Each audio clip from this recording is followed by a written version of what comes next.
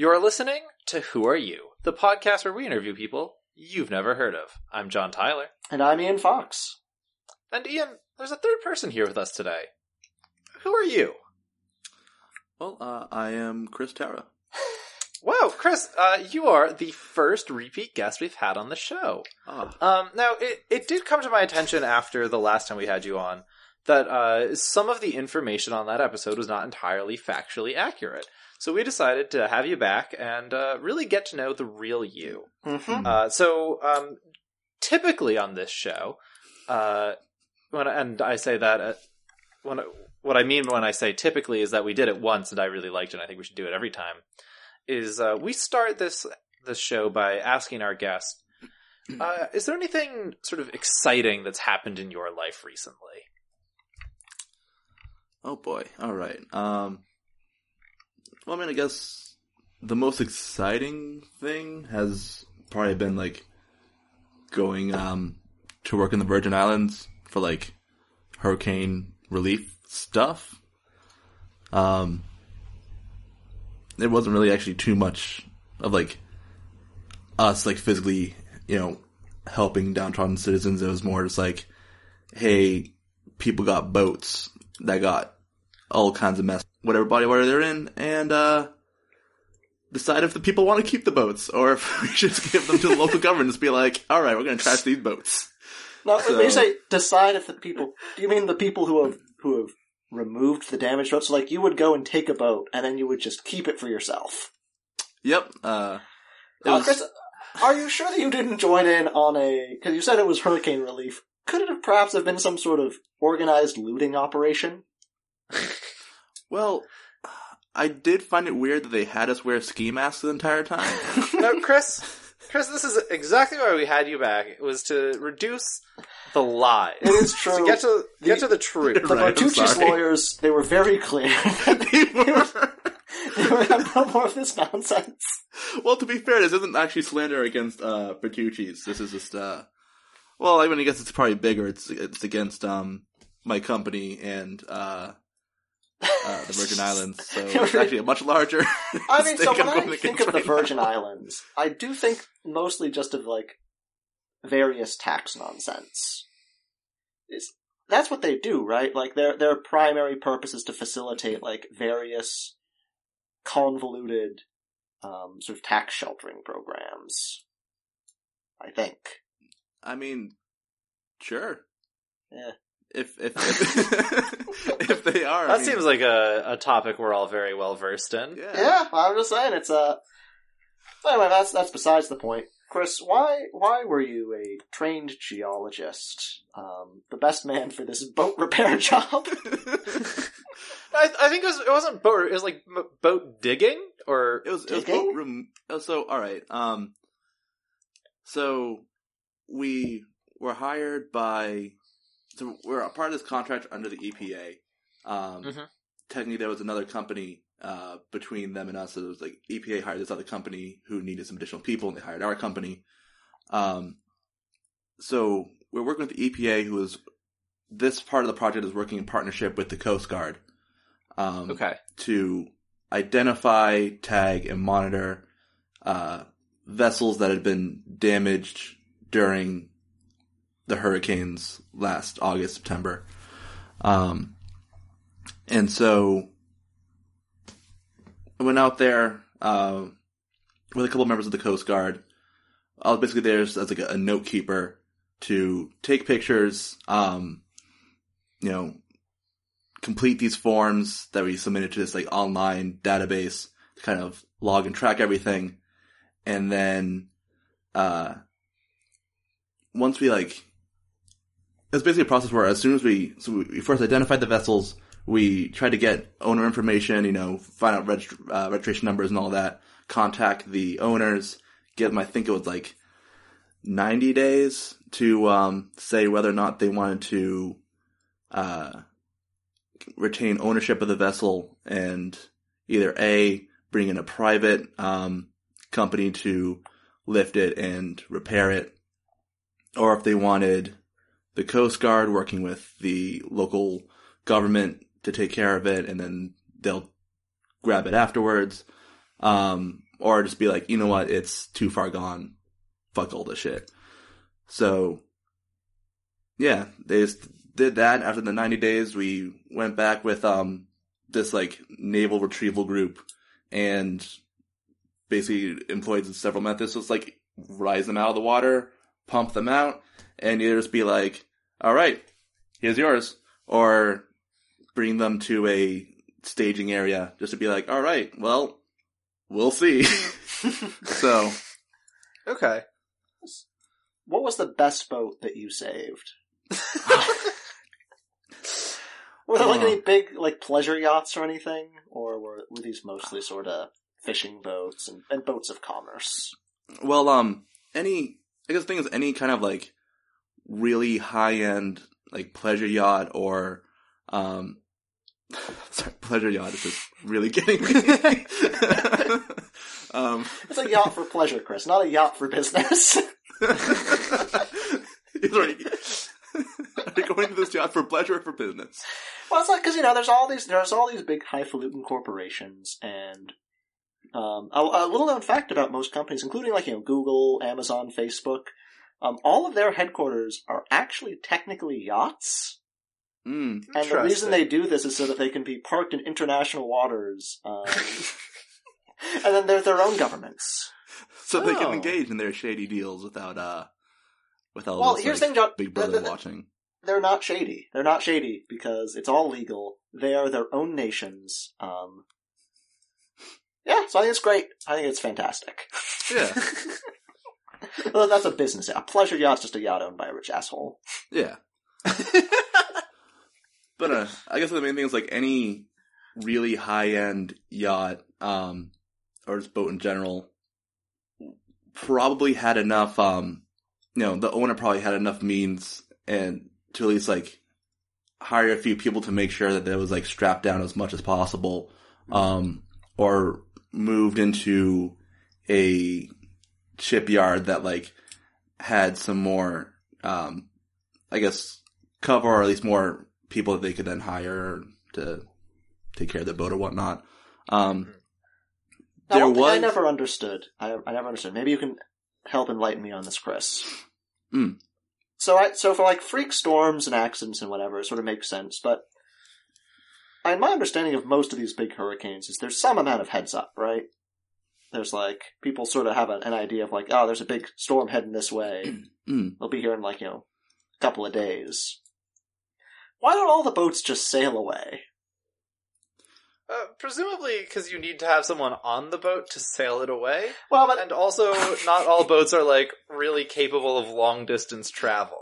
Well, they all float though, right? You can just Well, Ian, one thing I hear you, and you hear my concerns. I honestly wasn't too sure about stuff like that until I got down there. And there's a big distinction between like boats that can just like, make their way around an inlet and boats that can actually travel on the ocean. Because the ocean sucks, turns out. And if you have a small boat heading on the ocean, you're gonna get fucked. Well, here's the thing though, Chris. It doesn't matter how deep it is, right? Like, no. The boat floats. That's the concern. No, Ian, it's not the depth. All I'm saying is, like, once you get beyond, like, a foot or two, it doesn't really make a difference. In fact, I would argue that it's better, because, like, if I'm a big beefy boat, I can probably survive, like, banging up against a couple of rocks, right? But if I'm a little tiny boat, I'm just gonna get wrecked. So I would think the small boats, they want to be in the middle of the ocean only. They wouldn't want to go to ports. And no scientists have ever been able to explain to me why that is.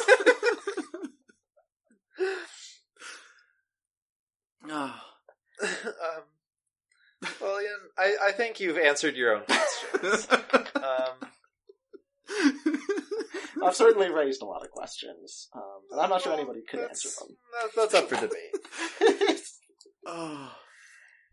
Yeah, so first off, this seems like a great experience for your college application essay. Helping out. Now, like, what were the accommodations like? When they brought you over, did you, like, get to stay in some sort of nice hotel or something, or?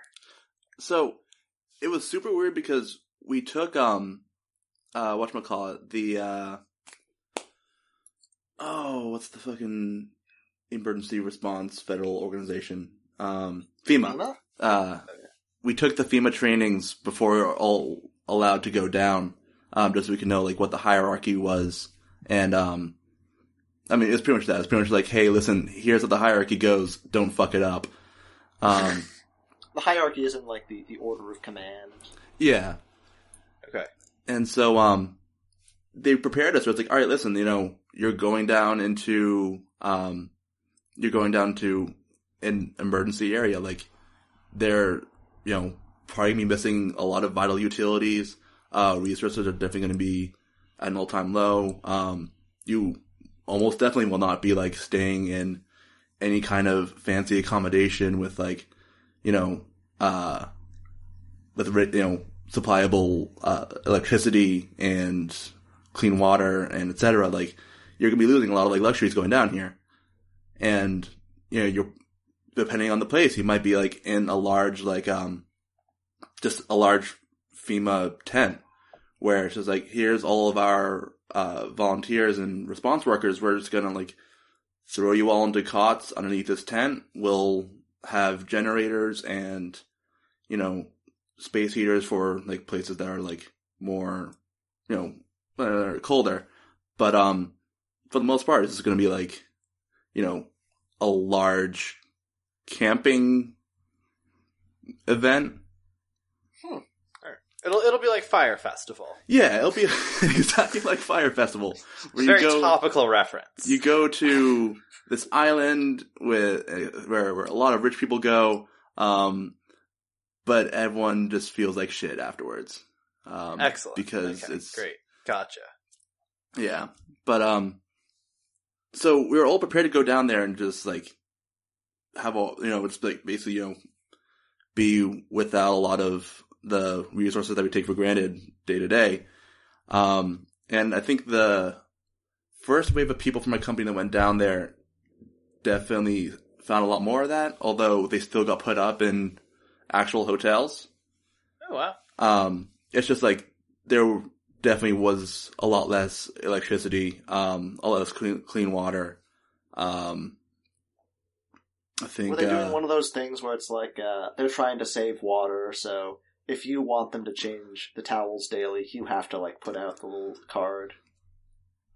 Okay, so, no, but, like, when I went down to St. Thomas in January, yes.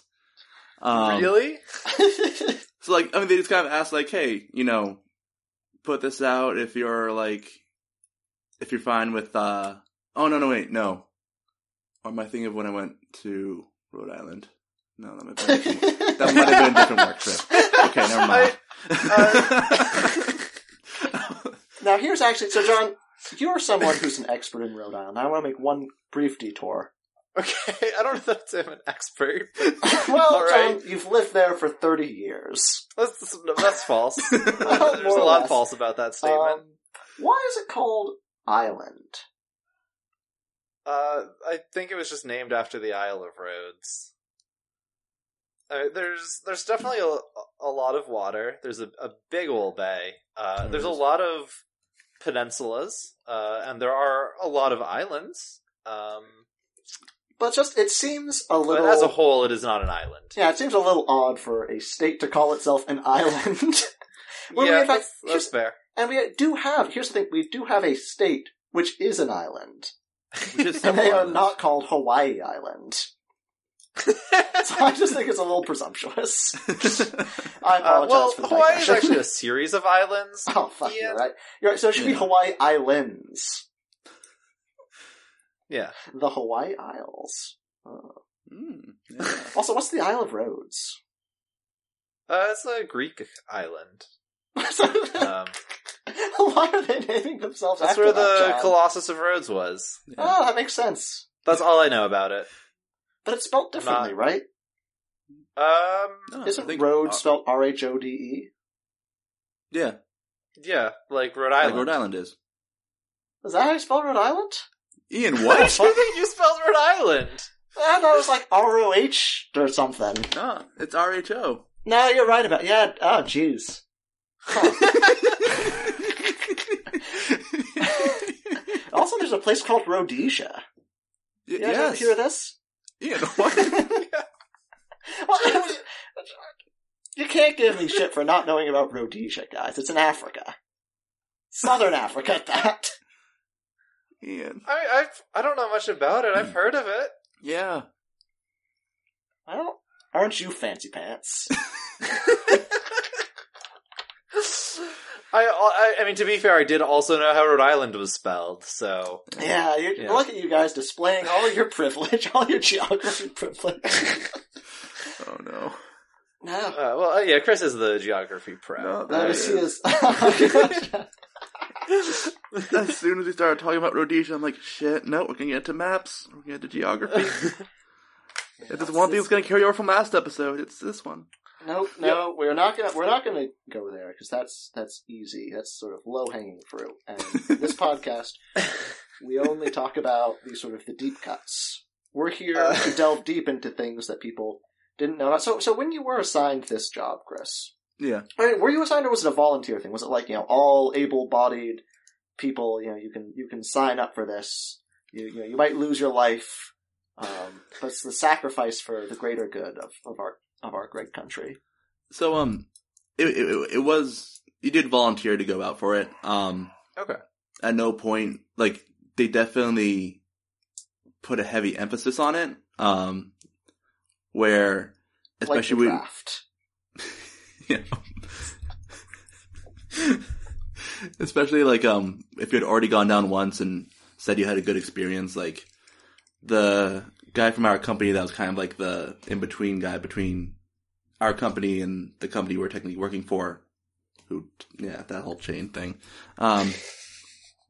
He would keep, sending all right, he would send frequent emails being like, hey, we are looking pretty light on Sovereign's involvement in the VI for these dates. If anyone is able to do it, it'd be greatly appreciated. And my office manager would frequently just kind of be like, oh yeah, send an email out to all the field staff hey, yeah, so he's looking for all these dates. Can anyone do them? And I'd be like, yeah, I probably could. I kind of want to check my schedule. He's like, oh no, okay, so I'll put you down for that one then. And it's like, oh god, okay, well here we are then. But no, I mean, at any point you could just be like, yeah, no, I don't really want to go back. For, whatever reason, and they'll be cool about it. Mm-hmm. Is this a situation where you are serving as a government contractor through your organization, or is the company volunteering people? So as soon as we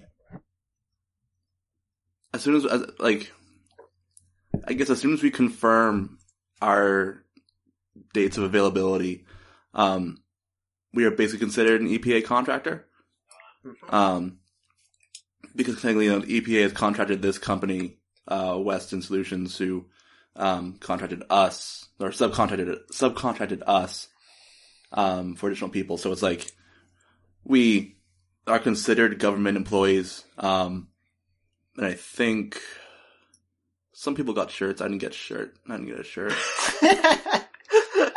I'm sorry, Chris. I'm sorry you didn't get that shirt.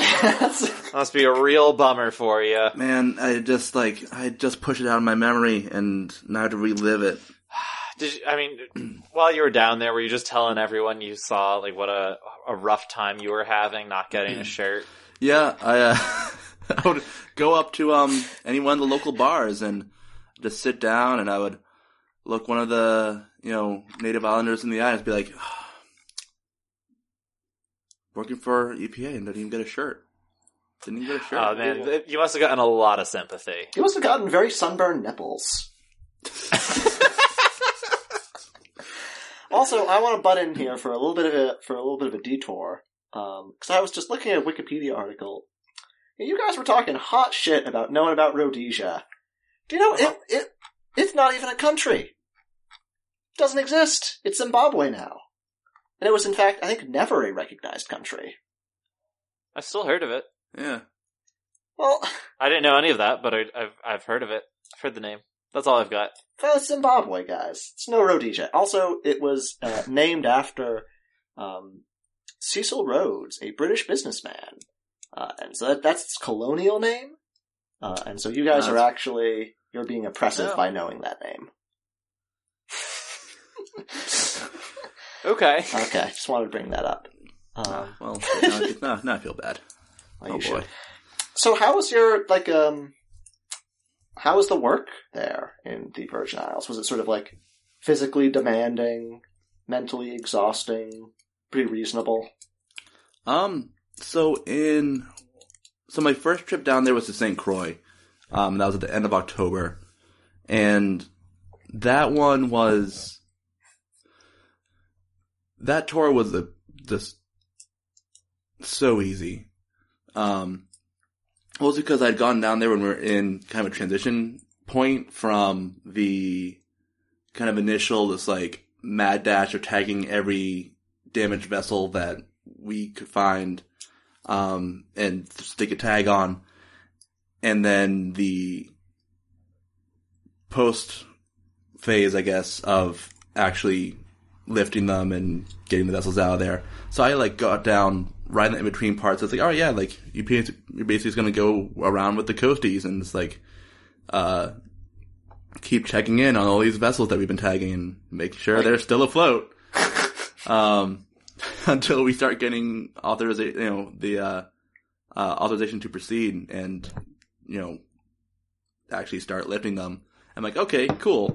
So it was just 2 weeks of pretty much office work and driving around with, 2 Coast Guard people and, one of the officers from the Department of, Public and Natural Resources, who had pretty much DPNR. Yeah, who pretty much got they pretty much got promoted to basically be on the same level as police officers after the hurricanes, if I remembering that correctly, where they were armed while in the state of emergency. I guess to kind of provide additional support, and I think, I don't know, I forget, I don't know a lot of the specifics about it, but they were pretty much treated as police officers at the time. So we'd pretty much drive in one of their Jeeps with some Coast Guard guys, and we'd pretty much just either drive around on lakes or on the side of the coast, or we'd take their, or we'd take their, What was that? Hello. Sorry. What are you doing? No, my roommate. Talking to? My roommate got home, and one of our friends that I haven't seen in a long time. As you podcast in your living room. Unbelievable. I know. Chris. I am So absolutely ridiculous. unprofessional. Yeah. Actually, Chris, so I'm looking... Would your... Actually, never mind. I was going to ask if your roommate or friend wanted to be interviewed briefly, but I don't know if I really want to do that. I think it's going to be a mess because they don't have headphones and everything. So yeah. So I'm looking at the U.S. Virgin Islands, and I guess it's a pretty small place. Yeah.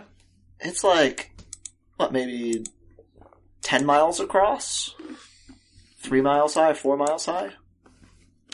Are you looking at which island are you looking at? Oh, there's multiple. So I only see the one. No, you laugh, John. You laugh. There's the U.S. Virgin Islands, right? And there's the British Virgin Islands. And I don't know which is which. I don't know which of these Virgin Islands belong to the U.S. and which ones there's don't. an S there. Yes, Ian. thank you, John. It's plural. They're plural. It's the U.S. Virgin Islands. Well, you know what, John? There's a tiny, there's the Buck Island Reef National Monument on Buck Island. That could be the other island. We don't know. I don't know if there's 2 islands or 200. All I'm saying is you look at the map. There's U.S. Virgin Islands. It's over a tiny little island. Right off, over to the left is Puerto Rico, right? Yeah. Okay. Where do the Puerto Rican Islands end and the U.S. Virgin Islands begin? It's unclear. So now I'm scrolling down a little bit, and there are a lot of islands. Is Guadalupe a Virgin Island? Or? No. So the U.S. Virgin Islands are St. Croix, St. Thomas, and St. John, which St. John houses, I believe, a wildlife refuge, or it's like a national forest on like the majority of the island. So I'm figuring this out. I'm on Google Maps right now. It's proving very unhelpful for this. So I think I'm seeing the island St. Croix. That's the one that like U.S. Virgin Islands is over. Okay, yeah, that's one of them. If I go up to the north, are these two big guys the other two you were talking about? Yeah, St. Thomas is the largest of the three, and St. John is basically right next to St. Thomas. So yeah, it should be. I don't know. Looks like St. Croix's bigger. Well, I think in terms maybe of I like, looked at the wrong islands, but I think in terms of overall square footage, I think St. Thomas beats out St. Croix. I don't buy it. I'm looking at these guys. It doesn't. Well, I'm saying, look at the map, guys. Look at the John. Right. You look at the map and you tell me St. Thomas is bigger. I'm not gonna look at the map. You're not gonna look at the map. I don't feel like this is really riveting podcasting. I'm just saying, John. I don't think most of our listeners would have a good understanding of the U.S. Virgin Islands. Certainly not. I don't either. I'm not great at geography. I'm perfectly willing to admit that. Mm-hmm. But I did know that when there's an S at the end of the word in English, it typically denotes multiple. John, there can be multiple islands, right? There can be multiple bodies of land without there being multiple distinct islands in terms of, sort of culture or public services or infrastructure, right? Like you can have, like you look at some place like, I don't know, Puerto Rico, right? Puerto Rico, there's multiple islands which compose Puerto Rico. But it's not you wouldn't consider it to be a colony of islands, right? You would consider it to be a single island. The distinct bodies of land does not determine the sort of distinction here, I think.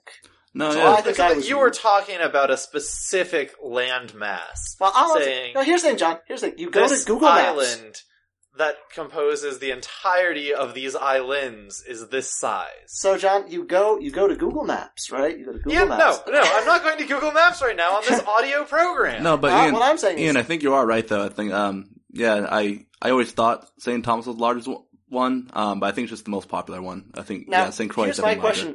Here's my question to you, Chris. What's up? If I was to denote a series of islands in Google Maps, or any mapping system, would I put the name of the island over one of the islands only, or would I put it sort of in the general center of the island cluster? Okay, so Ian, sometimes you look at U.S. Virgin Islands, it's right there. No, Ian, I am not looking at it. This is an audio program. John, okay, so you have U.S. Virgin Islands over St. Croix. Yep. And then... No!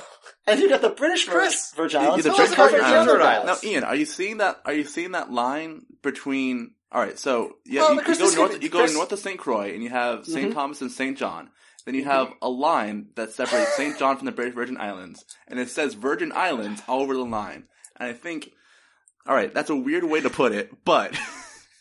Now, Chris, I see where you're coming from. But how was I to know that's a geographical line and not a Great Wall of China situation? Not a literal line? Where the British Virgin Islands, to keep out the sort of the Mongols, but the sea Mongols, have built a large seawall which is visible from space. John's very mad right now. I'm fine. He's fuming. Oh my goodness. Oh.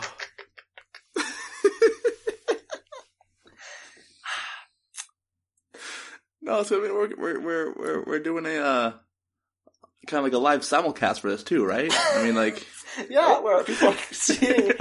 We're sharing our individual screens. Audio program. Oh shit. Okay. Yeah. Well, so I'd recommend everybody go. Now. So what was that? So what you do in your off time in the Virgin Islands? Drink a shit ton. Because a lot of the bars were still very much open, And rum there costs as much as like a 6-pack of soda here. Oh wow! Like you could get like Crucian rum, which is actually available up here and it's quite good. You could get a handle of just about any one of their flavors or their originals for about like $7 or $8. Holy shit! And like Crucian isn't like this isn't like the fucking like lower like shelf Kraken. like Lady Bly or whatever rum. Like Yeah, that's cheaper than Rubinoff, which is Right. very bad. right? And it's actually Rubinoff good is rum. basically rubbing alcohol. It's vodka. It's vodka that we all drank a lot in college. It's a quality product made by professionals. It's a quality product only if it's the pink lemonade flavor. It's true. So true. So true. Pink lemonade is the best. Yeah, it really is. The root beer one's pretty good the vanilla one. I think there was one that was fine if you mixed it with some kind of soda. I can see the But it vanilla wasn't one pink being fine lemonade. with like, Yeah, the vanilla was fine if you mixed it with soda. yeah. I don't know. So listeners, next time you're interested in picking up some Rubinoff, Just some real bottom tier low plastic quality bottle vodka. Now, Make sure you get the pink lemonade or vanilla. did we come to a conclusion that Popov was worse than Rubinoff? Oh yeah. Okay, good. Okay. I think so. Well, I don't Very know. much. Did so. we ever have plain Rubinov? Because plain Popov is certainly worse than pink lemonade Rubinov. But I don't know that I ever had plain Rubinov, so I'm not sure I can compare. That's a good point. I think I had plain Rubinoff at some point, but Okay. I could be mistaken. But I think we can agree, regardless of the specific ordering, they're both garbage. For the love of God, just buy Smirnoff. Yeah, It's not great, but it'll do, it'll do. and it won't leave you It is certainly wishing that you were better. there. I think that's their slogan. Like, we're not great, Yeah. but we do We're the not trick. great, but then again, this is vodka. What are you looking for? Like, the only distinguishment between better vodka is that it tastes less like vodka. Actually, is there a real upper tier vodka? Grey Goose? I feel like Yeah, vodkas- there you can are see, upper like- tier vodkas. Like you can I've find had them. $50 bottles, right? But Yeah. I've never seen because with whiskey, right, you can go insane, and like with wine, you can go nuts. Right. But I don't think a similar thing exists with vodka. Where I don't think you can get There like are vodkas that cost up to in excess of $50 a bottle. Yeah. There aren't, as far as I'm aware, there aren't like several $100 bottles of vodka, but there are definitely bottles that cost more than $50. Mhm. But they're mostly a ripoff. yeah. Because they are only like you can always find a equivalently good bottle of like a craft distilled vodka for like $30. Yeah.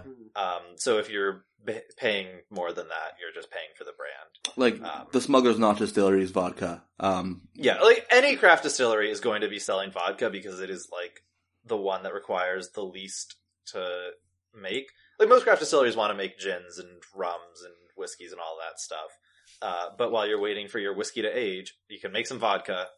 You can make it way better than like any of the mass-produced stuff and still sell it for not that much. So if you want vodka, just go for like a craft $30 bottle. Yeah. Well, thank you for that practical suggestion. Although I do wonder why would vodka benefit from craft distilling? Because it doesn't.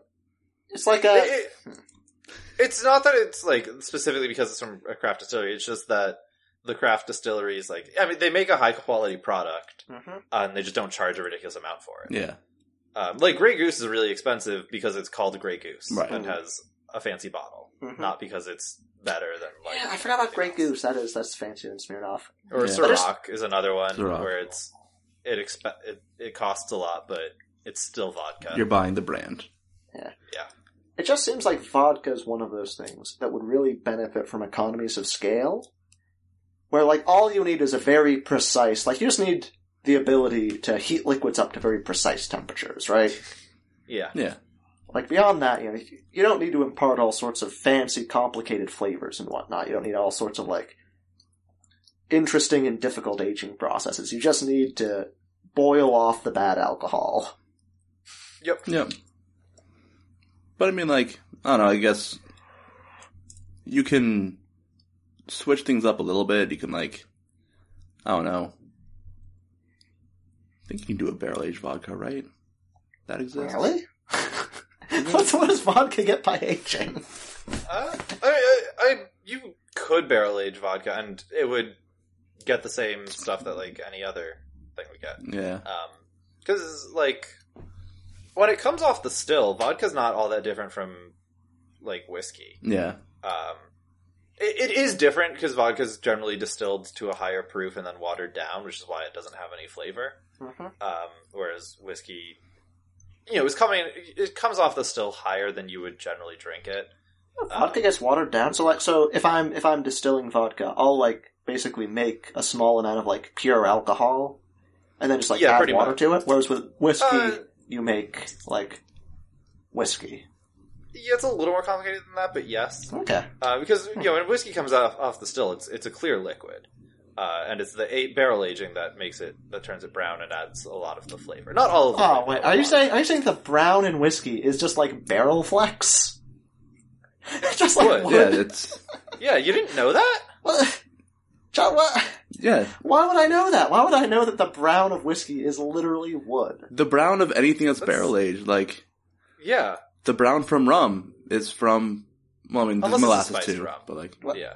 Yeah, like molasses. Like a spiced rum will be brown, or a barrel-aged rum will be brown. Yeah. And, like, just like a white rum is... They all start as white rums. Yeah. Why are people okay with drinking wood? Because it tastes good. It does taste very good. It does. Yeah, I'm not gonna argue that it doesn't taste okay, right? But I've grown on whiskey a lot lately, listeners. Me saying it's okay is a big revelation, I think. Yeah, I didn't actually know you were okay with whiskey. Yeah, no, it's. I think I'm at the point now where I can see why people like it, but it's too expensive. It's like, I could, because here's the thing, you drink a nice glass of whiskey, and you're drinking, you're like, that's a very, it's a very powerful, very sort of unique flavor, and it's pretty enjoyable, and you're like, that sip cost like $5. Maybe I'll stop drinking. You can definitely find some very good whiskeys for like $30. Yeah, depending on what you're getting. You can also spend a shit ton on whiskey. That is true. And that's the thing. I mostly drank whiskey in the context of some people who spent a lot of money on whiskey. Okay. And so I always just felt guilty about drinking, because like, well, I enjoy this, but a lot of beer for the price of this whiskey. Yeah. I don't know. I think my main thing is like, when I get whiskey, I'm usually getting a bourbon or something that I can mix in. Maybe you just want to like a Manhattan or something. But if I want something to sip, I'll usually go for like kind of like a not as expensive scotch. Oh yeah, scotches really get up there. Cause like, you go for even like like mid to high, like lower tier scotch, and you're getting like close to 100. Yeah, okay. That's another hot tip for you, is you can get some very good American single malts and Irish single malts that are much cheaper than Scotch whiskeys. An American single malt's going to be very different than a Scotch because it's aged in new barrels. Yeah. But Irish whiskey, you can get an Irish single malt that's going to be very close to a Scotch for a lot less than a Scotch. Now I got a question for you alcohol experts here. Yeah. The high cost of barrel-aged alcohol, is that... Because generally when I think of something which is, barrel-aged, and I imagine like it'll be like for 10 or 25 years or something, right? It varies. Yeah. A lot of like... It can be very long ones, but it's typically around that length, right? Or that's a American standard whiskeys are usually a lot less because they use new barrels. Yeah. So... What justifies the increase in cost? Because are the barrels very expensive? Is it? Yes. Yeah. Okay. The barrels are very expensive, and you also lose whiskey during the barrel aging process to evaporation. Yeah. They also usually so you have less product than you start with. They also usually produce in much smaller batches than anything else. So it also takes up space. Like if you've got a barrel aging for 25 years, then that's a barrel that is taking up space for 25 years. And I guess, but in America at least, right? So like, this is probably different in Europe, but in America, space is pretty cheap, right? So long as you don't need to be located in particular areas, like, you look at Wyoming or something, right? Space is cheap. Mm. And so unless there's, like, technical sophistication, or, I guess you're saying it's very expensive barrels, that might well justify Yeah, barrels are very expensive. It always struck me as odd that, like, a bottle of, real bargain basement cheap whiskey or whatever cost, like, $15, $20. And a bottle of, like, fancy barrel-aged whiskey costs, like, $100 or whatever. Well, so it's also not just the barrel aging. The aging is part of it, Mhm. and then another part is your shitty whiskey is going to be distilled more generously, I suppose. Yeah. Like a really high quality alcohol, they're going to be throwing out a lot more during the distilling process. Because there's like a portion towards the I can't remember, either at the beginning. Well, there's the head and It's the really- tail, right? Like, Yeah, there's the head and the both tails, of those are bad. So one of them only tastes bad. Oh, okay. The other one is actually dangerous. If I recall correctly. I could be mistaken, but so yeah, you don't want the heads or the tails. But I think there's like a certain limit where like you have to be getting rid of the head and the tails, and then there's an area where it's sort of up to the distiller's discretion. Cause it's not like there's like a fine line where you're done with the head and then like a fine line when you hit the tails. Mm-hmm. So a higher quality liquor is going to be throwing out more of the heads and tails. Is it true that it's like the heads or whatever part's actually dangerous? Like, it is keeping in that part which leads to, like, nasty hangovers? Yeah. Huh. Yeah, so like really shitty liquor is going to give you a worse hangover. There you go. Not that you can't get a bad hangover on Right. higher quality alcohol, because there's still you are still drinking alcohol, So and you are basic still getting dehydration. dehydrated. Yeah, like the main cause of hangover effects is dehydration, right? And there's some part of it which is also like toxic poisoning. Yeah. But so if you are drinking a shittier liquor, you are going to end up with a worse hangover. This has just turned into liquor facts. It really is. Well, yeah. I don't know if this is all that exciting either. Given that, I think at least one of our listeners may already know quite a bit about liquor. Well, you learn new facts every day. Listeners, you can write into us and tell us if you want more of Ian and Chris look at maps, or more of talking about liquor. It's liquor facts, yeah. Liquor facts. Now, I'm looking at this map again, Chris. We're transitioning to the other portion of this. I'm noticing there's a location called Slob on St. Croix. Can you talk about Slob? Slob. Can I talk about Slob? Where is Slob? It's Slob. It's right to the south of Friedensburg, and it's right to the north of Prophet. It's close to the Strawberry Hill Historic District. So I'm gonna go right off the bat. I'm gonna say no because I have no idea what the hell this is. Fair enough. Now, so when you were doing your drinking, did you meet a lot of the locals of the U.S. Virgin Islands, or? Yeah, because I mean, like, you have a lot of people there who, stuck around to, weather out the storm and help rebuild. And I was like, that's one question: is how bad is the damage there? Like I haven't really heard much about the I had heard about the damage to Puerto Rico, right? But right. Not so much the U.S. Virgin Islands.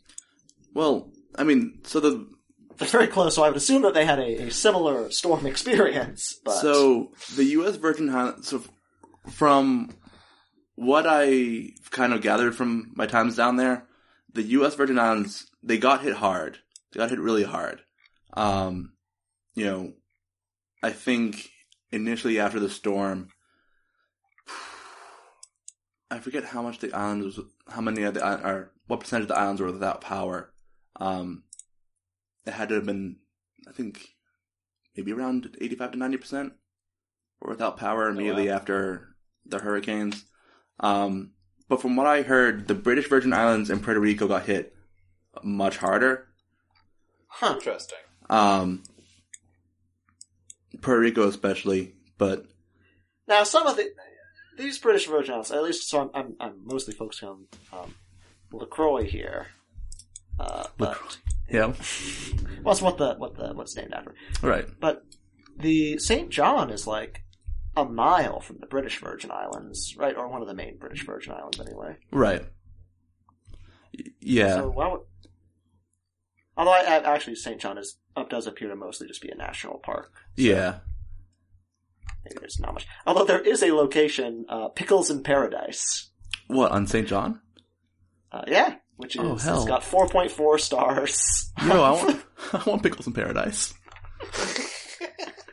Yeah, so if any of our listeners are ever in St. John, drop by Pickles in Paradise. They're sponsoring the show today, I guess. Oh, man.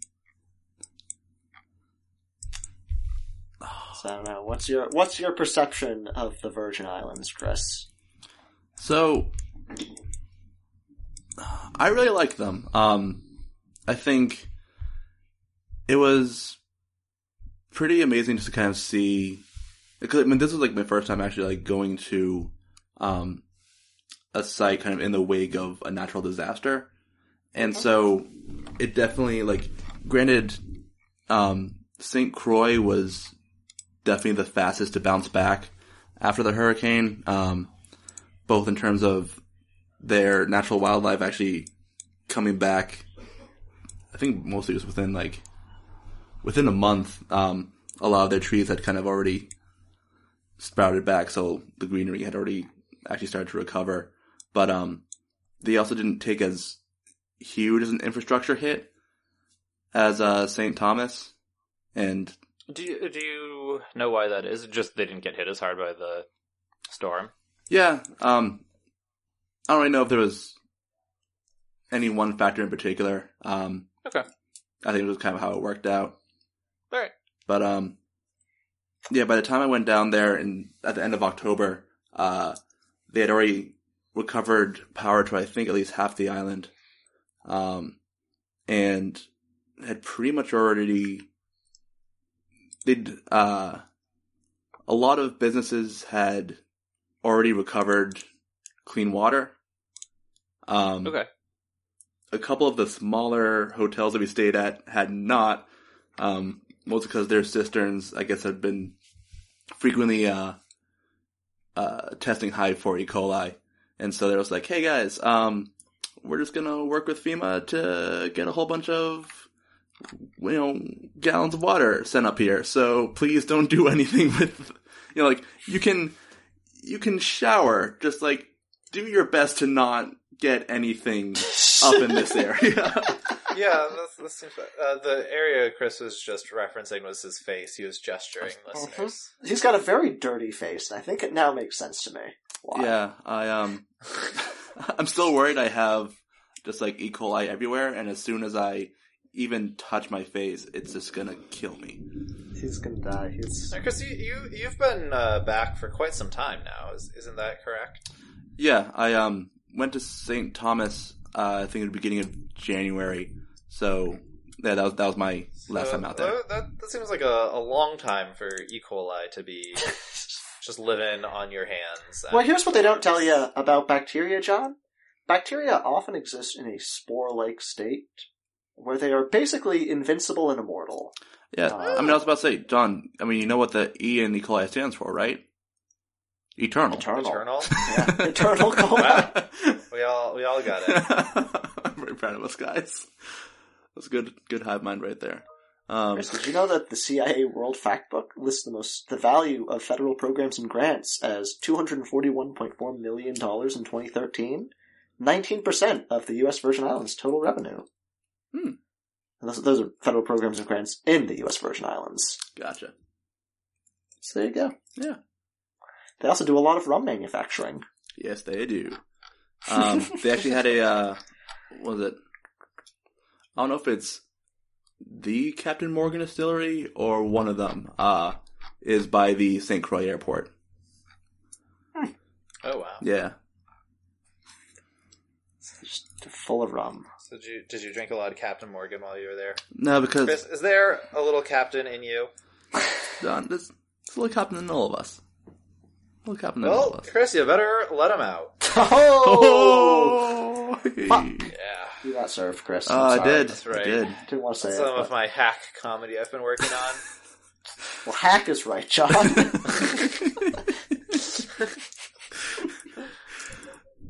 Yeah, no, that was bad.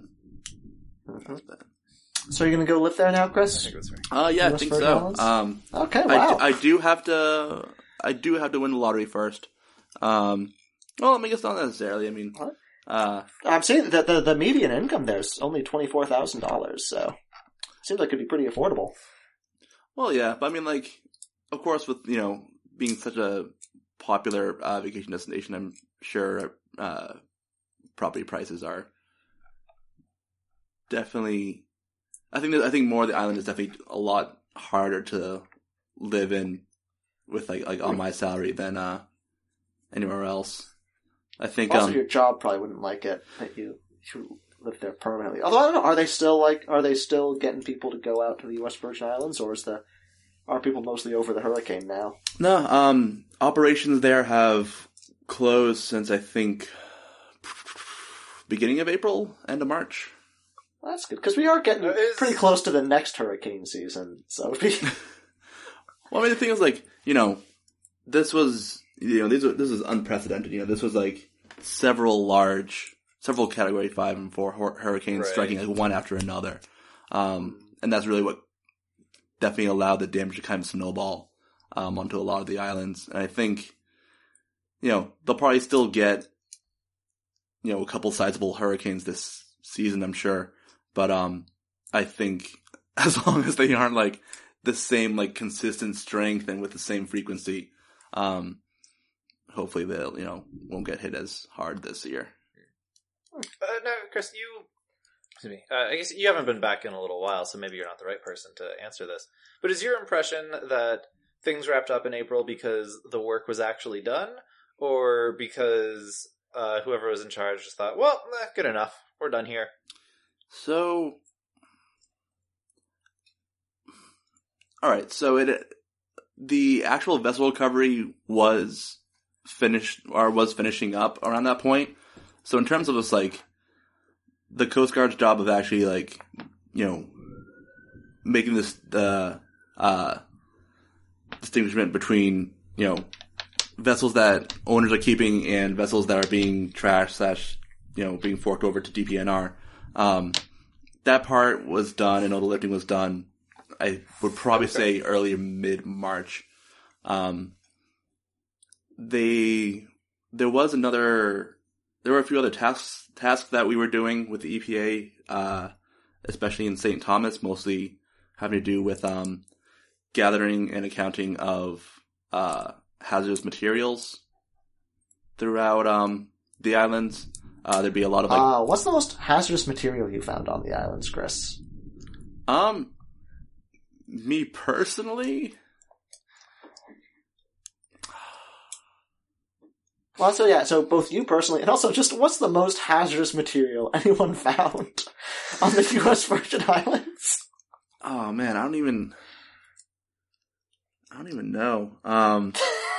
What an exciting line of questioning. Well, John, Chris, are you feel saying free to disregard that you're question. saying it's not exciting to know what the here, Chris was just teasing out, hazardous materials. I'm asking, what's the most hazardous material? It's How is like the most paint. exciting? Yeah, I mean that's the thing. A lot of them, it's mostly like household hazardous materials. So like Yeah. batteries. Well, yeah, but that's why I asked paints, about the most hazardous one, right? Like, kitchen and bathroom if there's cleaners. a paint, if there's a kitchen and bathroom cleaner, that if I touch it, I'll explode, and everyone that is within a 10-mile radius of me will also explode. That's exciting. I mean, It's exciting when Yeah. things are very hazardous. But that's clearly not the case. like this was all material that we could just like go into, like maybe at most with like some nitrile gloves, but like we didn't need like full Tyvek suits. We didn't need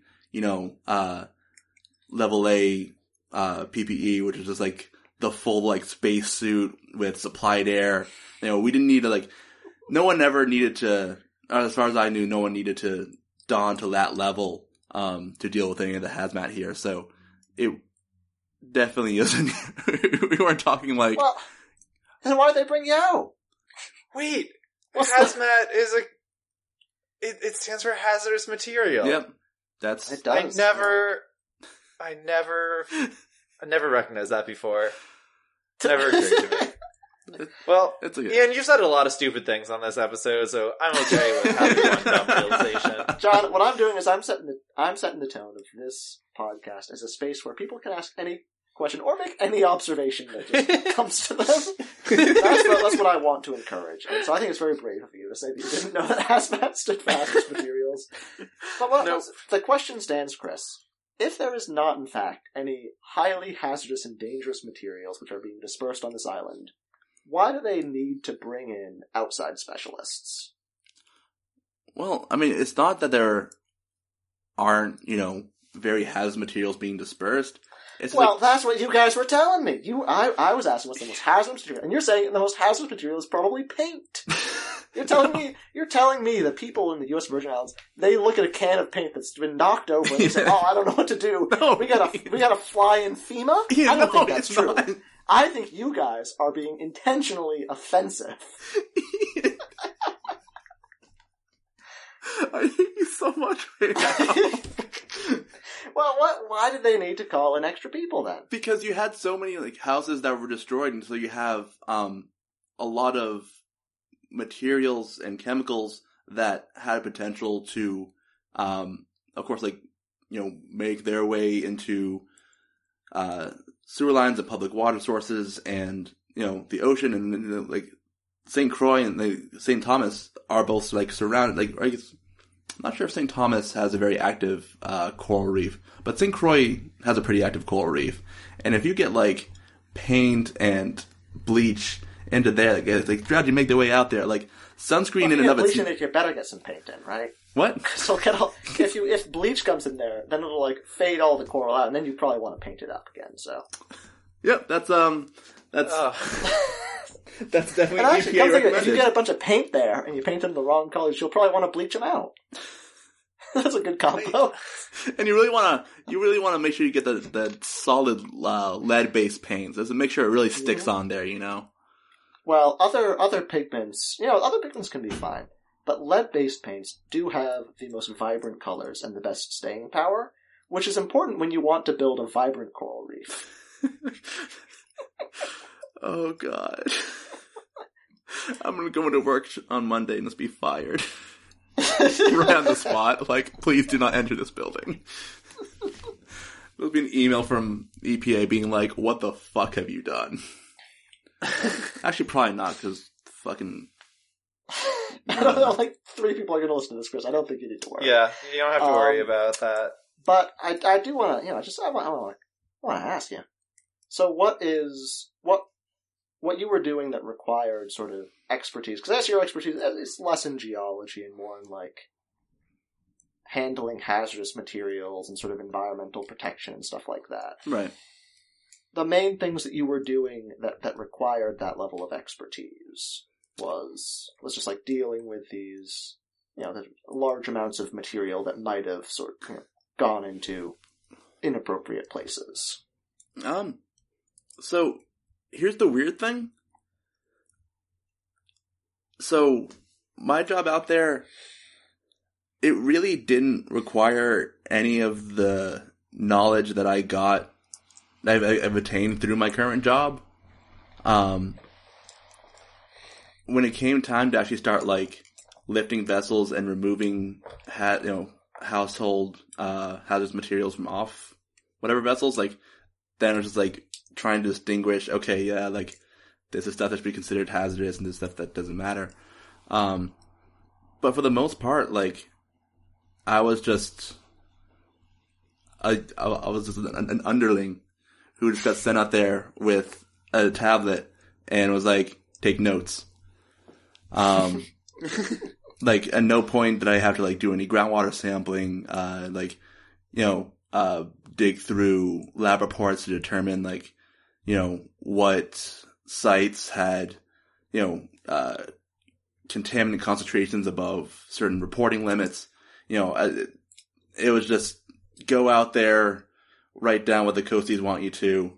The guy you're replacing will tell you the specifics of what you need to know, and we'll just get back to you if what you're doing isn't good enough. So it was like, it was very, I don't know, like, it's stuff that I didn't, like, feel, like, they didn't need me necessarily to go out there to do it. You know, like... Did they bring you out there because there was a chance that, like, something would go wrong and they would need someone with that expertise? Or was it just, like, a matter of convenience? Like, they've got... You know, they've worked with your company before or something, and they just need some boots on the ground. Yeah, so, Western Solutions has a pretty good history with my company.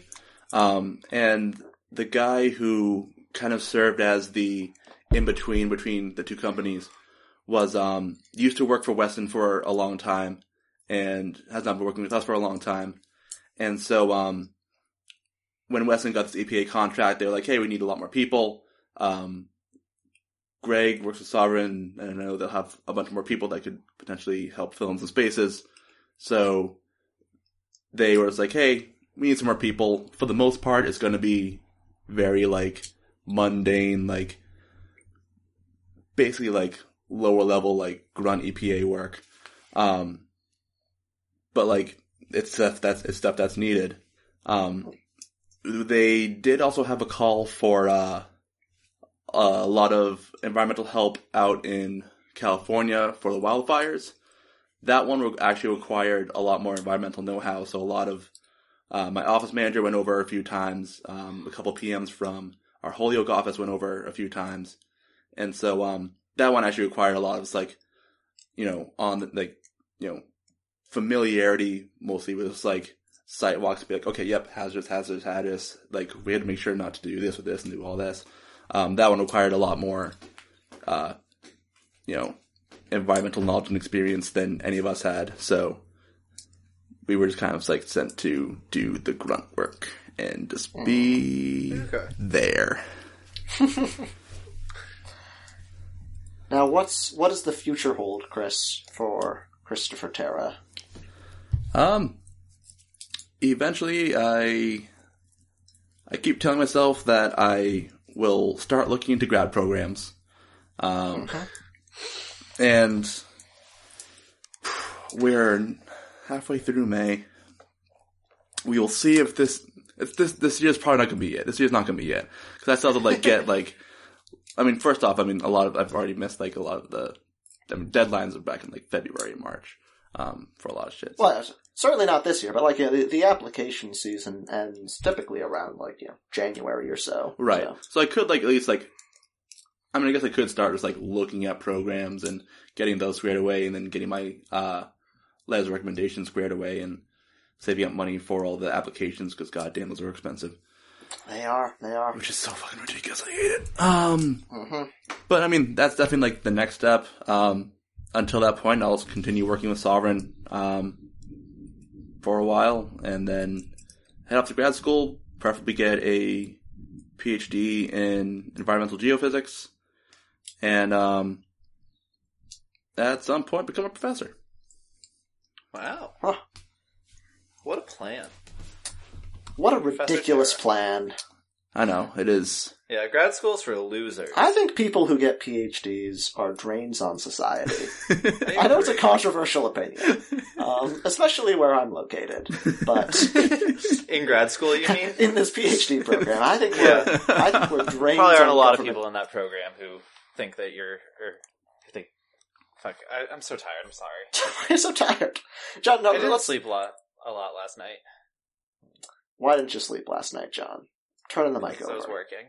You were working last night, John. Oh my goodness. Well, I wasn't really. I was mostly just watching Arrested Development and just, like, staring at my work computer to see if anyone contacted me. The big question, Chris, the big question for you. Are you excited for the 5th season of Arrested Development? Hell yes. Yeah. Okay. It's been like 10 years, but they finally done I it. didn't realize how long it had been since season 4 came out, but I mean, we were freshmen, season right? 4 was like, what? We were freshmen, weren't we? I don't know, but season 4 was one of the original Netflix original series. Yeah. Yeah, that's one of the first. Yeah, like, that's crazy. They started off strong. Oh boy. I don't know. Rewatching the season 4 recut, I don't think season 4 is as bad as people say it was, but it certainly did not live up to the other 3 seasons. Yeah, definitely. Fuck. Chris, do you have anything to plug? Any calls to action? No. I mean, I got my Chris. I got my Twitter, You're but like not that even- was already A, plugged in the last one, and B, I don't do anything It's on already it. blown up. It's already millions of subscribers. I don't have any projects. I don't know. Fucking give a shit about the environment, people. Like, I agree. Yeah, here's an important thing that I think a lot of people don't appreciate. If you've got a bunch of trash or hazardous materials or something, don't put it in a landfill. Put it in the ocean. Oh. The ocean is so big that any trash Check out our other podcast, dissolve, ASMR Quest. and it'll be Chris, fine. Could you please say goodbye to the listeners for us? This has been Who Are You? I'm Chris Terra. I'm John Tyler. And I'm your host, Ian Fox. Thank you, and have a wonderful night. What? No, that's not how this goes, Ian. You have destroyed this entire new ending. Fucking listeners, keep rocking. I'm gonna go back to that one, because I didn't think of a better one in preparation for this.